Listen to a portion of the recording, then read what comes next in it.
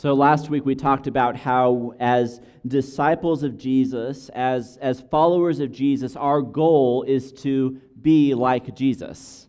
That we are following him and we're learning from him, and so we make it our goal to be like him. That's the whole point of the Christian life and the Christian experience is to be like him. We bear his image. And so God is deconstructing us and breaking down the things that don't look like Jesus and reconstructing things back up that do look like Jesus.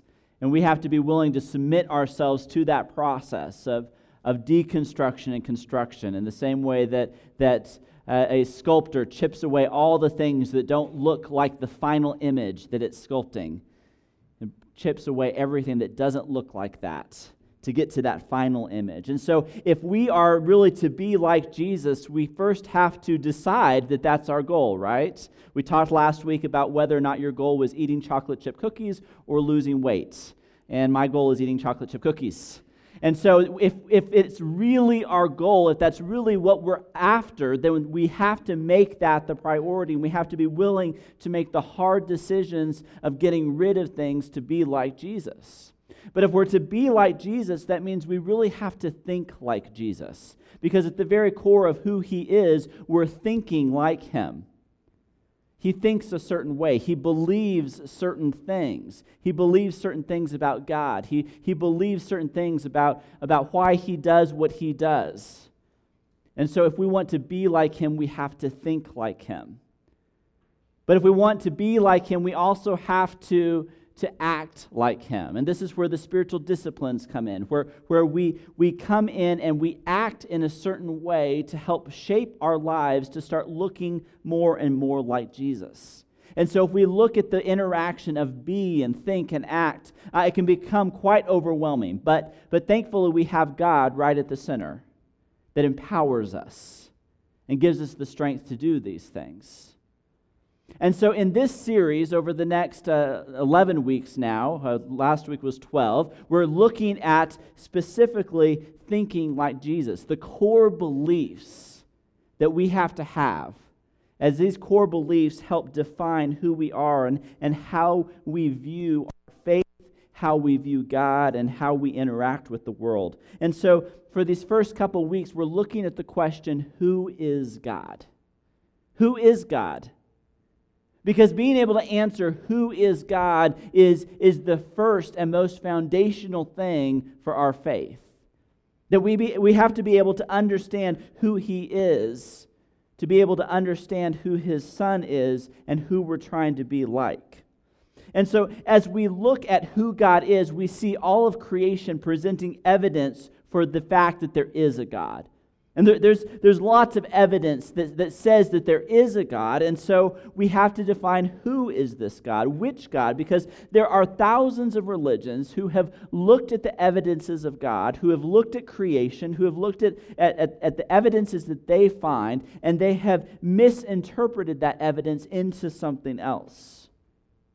And so you need the Scripture, the very Word of God, to be able to appropriately interpret who God is.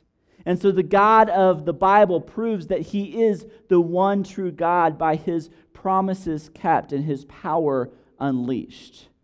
That because God keeps his promises, because he displays his power, he shows that he is the one true God. And so God proved to you that he is your God because he kept the promise to provide a way back to him through his son Jesus. He also proves that he is your God when he unleashes his power and raises Jesus from the dead.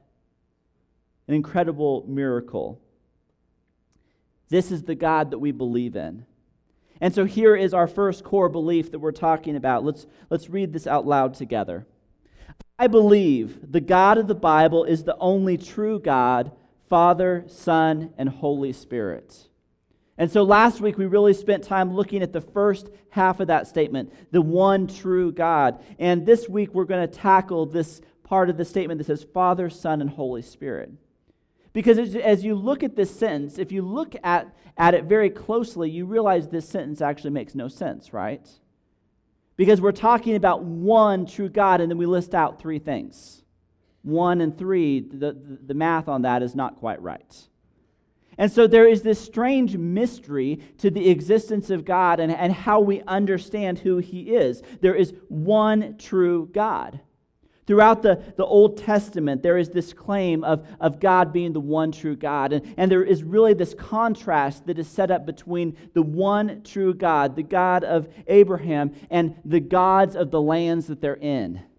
And you see this battle going on back and forth from taking on the Egyptians and their gods to settling into the promised lands and getting rid of the idols and the gods there. We see this contrast going on between the one true God and the many gods of the land. And so this one true God is called monotheism. There is only one, not many. And so we believe in one God. We don't believe in many gods. But yet you read through Scripture, and even in the very first chapter of Genesis, you start to see this plural God show up. There's these hints at something being plural. Genesis 1:26 says, "Then God said, 'Let us make mankind in our image, in our likeness, so that they may rule over the fish in the sea and the birds in the sky, over the livestock and all the wild animals, and over all the creatures that move along the ground.'" And so the creation story tells us that when God created, we are created in His image, but there's this plurality of something going on here. There's a plurality of what this image consists of. That if we're made in God's image, then this us and this our is what we're made in the image of. And understanding what the us and the our are is important for understanding who we are as ones who are image bearers of God. And so God had this desire from the very beginning for us to experience this type of relationship, this type of community that eternally existed in the plural nature of God, the us and the our, this community that they have with each other. And so God comes and He creates Adam and gives him the breath of life. Throughout Scripture, we see the Holy Spirit being referred to as breath and as wind. And so God gives Adam the breath, breathes life into him. And Adam is this distinct individual, but he also has this unique relationship with God. And then He creates Eve, and Eve is created out of Adam, and the two have distinct persons, distinct individuals, but they share one being. The two shall become one. And so there is this oneness between them, but this distinction between them, just like God. And so God is plural. There are these multiple parts of who God is. And so who are these different parts? There are three distinct things that show up throughout Scripture, these distinct persons or deities that emerge. There is God the Father, and God the Son, and God the Holy Spirit. And each one takes on unique responsibilities, unique roles, and we see how they interact with one another. John starts out, "In the beginning was the Word, and the Word was with God, and the Word was God. He was with God in the beginning. Through Him all things were made. Without Him nothing was made that has been made. In Him was life, and that life was the light of all mankind. The light shines in the darkness, and the darkness has not overcome it." And so here we have the Word at the very beginning, the Word Jesus. Jesus is with God in the very beginning before creation even happens. And we see here that Jesus is interacting with God through the creation. In many ways, God is the architect and Jesus is the builder. It's through Him that the things were made. And so Jesus, the Son, is playing out some sort of role even at the very beginning in creation. Genesis 1:2 tells us that the Spirit of God was hovering over the waters before creation. And so we see all three existed before time, before creation. So Jesus and the Spirit, they didn't show up later. They didn't show up as some add-on at some other point in Scripture. They were there at the very beginning. And we see all three simultaneously showing up again at the baptism of Jesus. When all the people were baptized, Jesus was baptized too. And as he was praying, heaven was opened. The Holy Spirit descended on him in bodily form like a dove. And a voice came from heaven, "You are my Son, whom I love. With you I am well pleased." Now Jesus himself was about 30 years old when he began his ministry. He was the son, so it was thought, of Joseph. And then it lists out this whole genealogy, the son of, the son of, the son of, all the way down to the son of Adam and the Son of God. And so we see here in Luke this genealogy and this baptism of Jesus where all three show up at the same time. You have Jesus, the Son of God, established by God's own words and established by the genealogy. You have God the Father who is giving his blessing. You have the Holy Spirit descending in a bodily form of a dove. And you have these three distinct persons that are fully revealed in Scripture that come into this time and in this place and all point to Jesus. All three were involved in creation, and all three are involved in the restoration of that creation. And so how do we reconcile this? How do we reconcile seeing these different types of descriptions for who God is? God is not three separate gods. This would be tritheism, which is in modern-day Mormonism. It is not God who is manifested himself in different roles. This is called modalism. Jesus is not subordinate to God the Father. This would be something that would be consistent with the beliefs of the Jehovah's Witnesses. All three are equal. God is one, and they're eternally existing in three persons. And so theologians have this word called the Trinity that they use to try to describe this concept. The word Trinity is not found in the Bible. You won't find it through Scripture, but it's a word and a concept that helps us understand how the three of these interact.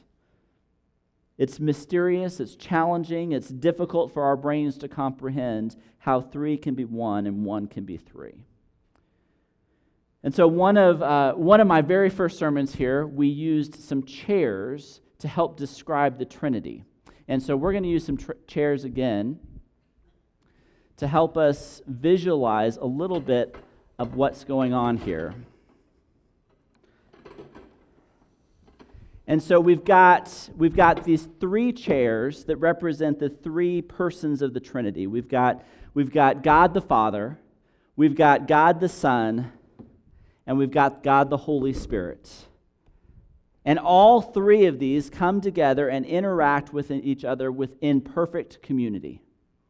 They're glorifying one another. They're loving one another. They're in relationship with one another. There's no one of them that's at the center. There's no one of them that the other is forced to revolve around. They're all interacting with one another. They're supporting one another. The Father gives all the judgment to the Son. The Son doesn't do anything apart from the will of the Father. Each person glorifies one another. Timothy Keller says it this way: to glorify others means to unconditionally serve them. Not because we're getting anything out of it, just because of our love and appreciation for who they truly are. And so there's this unconditional service and love for one another. And this is God. God the Father, God the Son, God the Holy Spirit. And they interact with one another. But because God is a God of love, He wants to share that love. He wants others to participate in that. And so He creates. He's God the Creator, as we talked about last week. And so He creates these other beautiful things. And He creates Adam and Eve. He creates us in His image, in His likeness. And He invites us into a relationship with Him. And so He makes space for us to be able to be a part of this community, a part of this fellowship. And so he invites us in to have this relationship. I am invited in to be with God the Father and God the Son and God the Holy Spirit. And there is this perfect community. But as we read about in Genesis, that doesn't last very long. Because the creation doesn't like being the created. The creation wants to be its own God. And so they move themselves out to become their own God and remove themselves from the fellowship of the Trinity. And over here, there is this desire to be the center of the universe. And we invite other broken people into relationships with us, but we really want those relationships to revolve around us. We don't want to be in a perfect community with them. We really want it to be about our own needs, our own wants, our own desires. And so, yes, we will have relationships with other people, but without the perfect community of the Trinity, we are self-centered, trying to be our own gods. Well, the God of love does not like this. And something has to be done. And so a sacrifice is made. And the Son is sent on a rescue mission. And the Son leaves the community of God the Father and God the Spirit and takes on flesh to become like us, to become one of us. And because of his death on the cross and his self-sacrifice for us, he creates an opening and an opportunity for us to come back into relationship with him. And so now this relationship is restored. And we engage in this relationship with God. And because of the love that is shown to us, we want to invite others in to join us. And so the mission that we have is to invite others into the community of God. And we invite others to join us.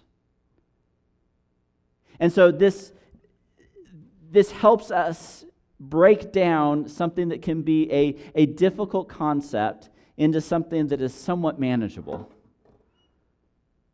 To say, how is God operating in three persons? And more importantly, it's not just some intellectual pursuit for theologians to understand the Trinity. This has very real implications for our life. Because where are you sitting at in these chairs? Where have you been invited into? And what mission does that give you as a part of that? How does that define our interactions with one another? How does that define our interactions with who God is? We're not living some self-centered life that is separate from God. Jesus brings restoration with creation, and through that sacrifice, we're joined back into the relationship, into the community of God. And so it's the very essence of who we are as a body of Christ, is who we are as a church. We're designed, we're created to be in that perfect community, and we rebel against that, and we push ourselves away from that. There's oneness to be had in that community. As Ephesians 4 says, I urge you to live a life worthy of the calling you have received. Be completely humble and gentle. Be patient, bearing with one another in love. Make every effort to keep the unity of the Spirit through the bond of peace. There is one body and one Spirit, just as you were called to one hope when you were called, one Lord, one faith, one baptism, one God and Father of all, who is over all and through all and in all. And so in the triune God and in the Trinity, we see the very essence of the universe, the very heart of the reality in which we exist, even if we don't see it, even if we don't acknowledge it. It's the reality that exists.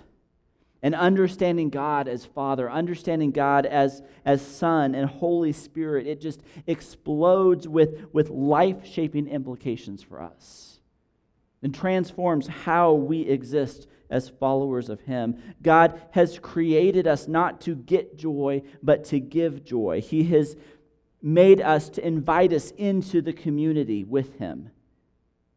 And we're created to glorify and worship and celebrate Him.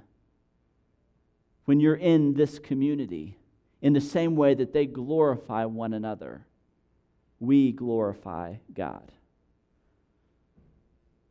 So we're not made to be at the center of everything. We're not made to be our own God. We are not God, which is the most fundamental truth of understanding this confession of the one true God. There is one true God, and I'm not it. And we can say that, and we can confess that, but is that how we really operate? Do we really operate like we're trying to be the one God ourselves? Or are we really submitting to the will and to the community of the Father and the Son and the Holy Spirit? How does this bring to light Jesus' command to love God and love others? When we're called to love God, what does that really look like? If we are invited to participate into this perfect community, loving God is more than just showing up to church on Sunday. Loving God is something that is incredible, and all of life goes into glorifying God. And the command to love others, what does that look like? As we're called to invite others into the community of God. With that in mind, I want to reread Acts chapter 17. I read part of it this morning in our welcome, and we read it last week. But I want you to listen to these words in light of what we now know about the Trinity and about this divine community that we're called into. The God who made the world and everything in it is the Lord of heaven and earth, and does not live in temples built by human hands. He is not served by human hands as if He needed anything. Rather, He Himself gives everyone life and breath and everything else. From one man He made all the nations, that they should inhabit the whole earth. And He marked out their appointed times in history and the boundaries of their lands. God did this so that they would seek Him and perhaps reach out for Him and find Him, though He is not far from any one of us.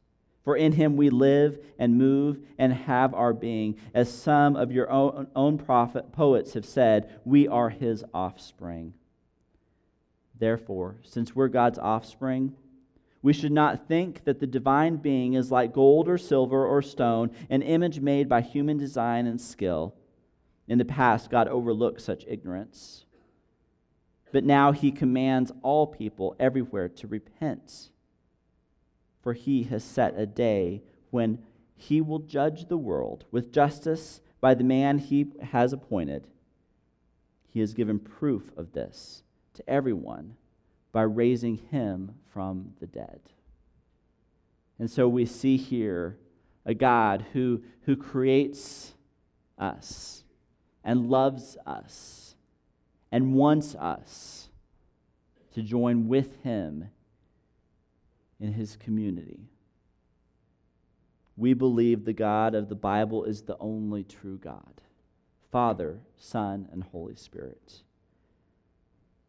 The power and identity of the one true God is highlighted again in Paul's writings in 2 Corinthians. May the grace of the Lord Jesus Christ and the love of God and the fellowship of the Holy Spirit be with you all. And so we've got the grace of Jesus. We've got the love of the Father. We've got the fellowship of the Holy Spirit all coming together. All three members of the Trinity are involved in our lives. All three come together with us God the Father loves us and seeks us out. He gives us a way for us to come back to Him, a way to come back into relationship with Him. Jesus, the Son, provides the way back to God. He willfully offers Himself as a sacrifice for us. The Holy Spirit fellowships with us, relates with us, joins us in the journey through life. It guides us, it comforts us along the way. All three provide their own unique roles in our lives, and yet they're all one because we believe in the one true God. And so let's recite this together. Let's be standing and recite this together again. I believe the God of the Bible is the only true God, Father, Son, and Holy Spirit. And so we are invited into a relationship with God. We're invited into the community of the Trinity. And as we look at this, as we think through this, we think about where we sit in relationship to God. Where are we? Are we ones who are kind of half in, half out, not quite ready to take a seat? Are we ones who are on the outside, completely self-centered and living our own lives the way we want to live? Or are we sitting in this incredible community but have forgotten that we're supposed to be inviting others to join in? We can find ourselves in any one of those to some degree or another. Are you enjoying the fellowship of God, the Father, and the Son, and the Holy Spirit? Is your life about glorifying each of them, loving them unconditionally, in relationship with them? We all have so much to grow in understanding what that even means. And that is the pursuit of the Christian life. To understand what it means to love God and to love others. We're going to spend some time in prayer. And this is an opportunity for us to confess to one another. It's an opportunity for us to encourage one another. If you are out of the relationship with God, and you need to find your way into that relationship, it's time to confess that you believe in the one true God. You need to confess that. We confess that publicly to each other through baptism to say, yes, I believe. And if you haven't done that yet, we want to do that with you today. But for many of us, we have made that confession, and we continue the lifelong pursuit of understanding what that confession really means. And we grow in that every single day. And so what are the things that are getting in the way? What are the things that are distracting you? What are the things that are making it difficult for you to really engage in loving God and loving others? We want to pray for that now. We'll have shepherds down front and in the back. We can move across the room and pray for one another. You can get your small group together, your friends, your family, get together and pray. We can pray for any concern that you bring in with you today that is weighing heavy on you, because God wants to be a part of that. God wants to sit down with you in this close and intimate relationship and say, I'm with you. Let's pray together. God, we thank you for this time. We thank you for your word, and we thank you for the opportunity to grow in our knowledge and understanding of you. I pray that you will continue to open up our minds to think about, to even comprehend who you really are. God, for all the situations in our lives that are getting in the way, for the things that are dragging us down, for the things that we allow to become self-centeredness in our life, we pray that you will work in those things. God, show us what it means to love you and love others with every bit of our being. It's in Jesus' name we pray. Amen. Let's pray together as we sing.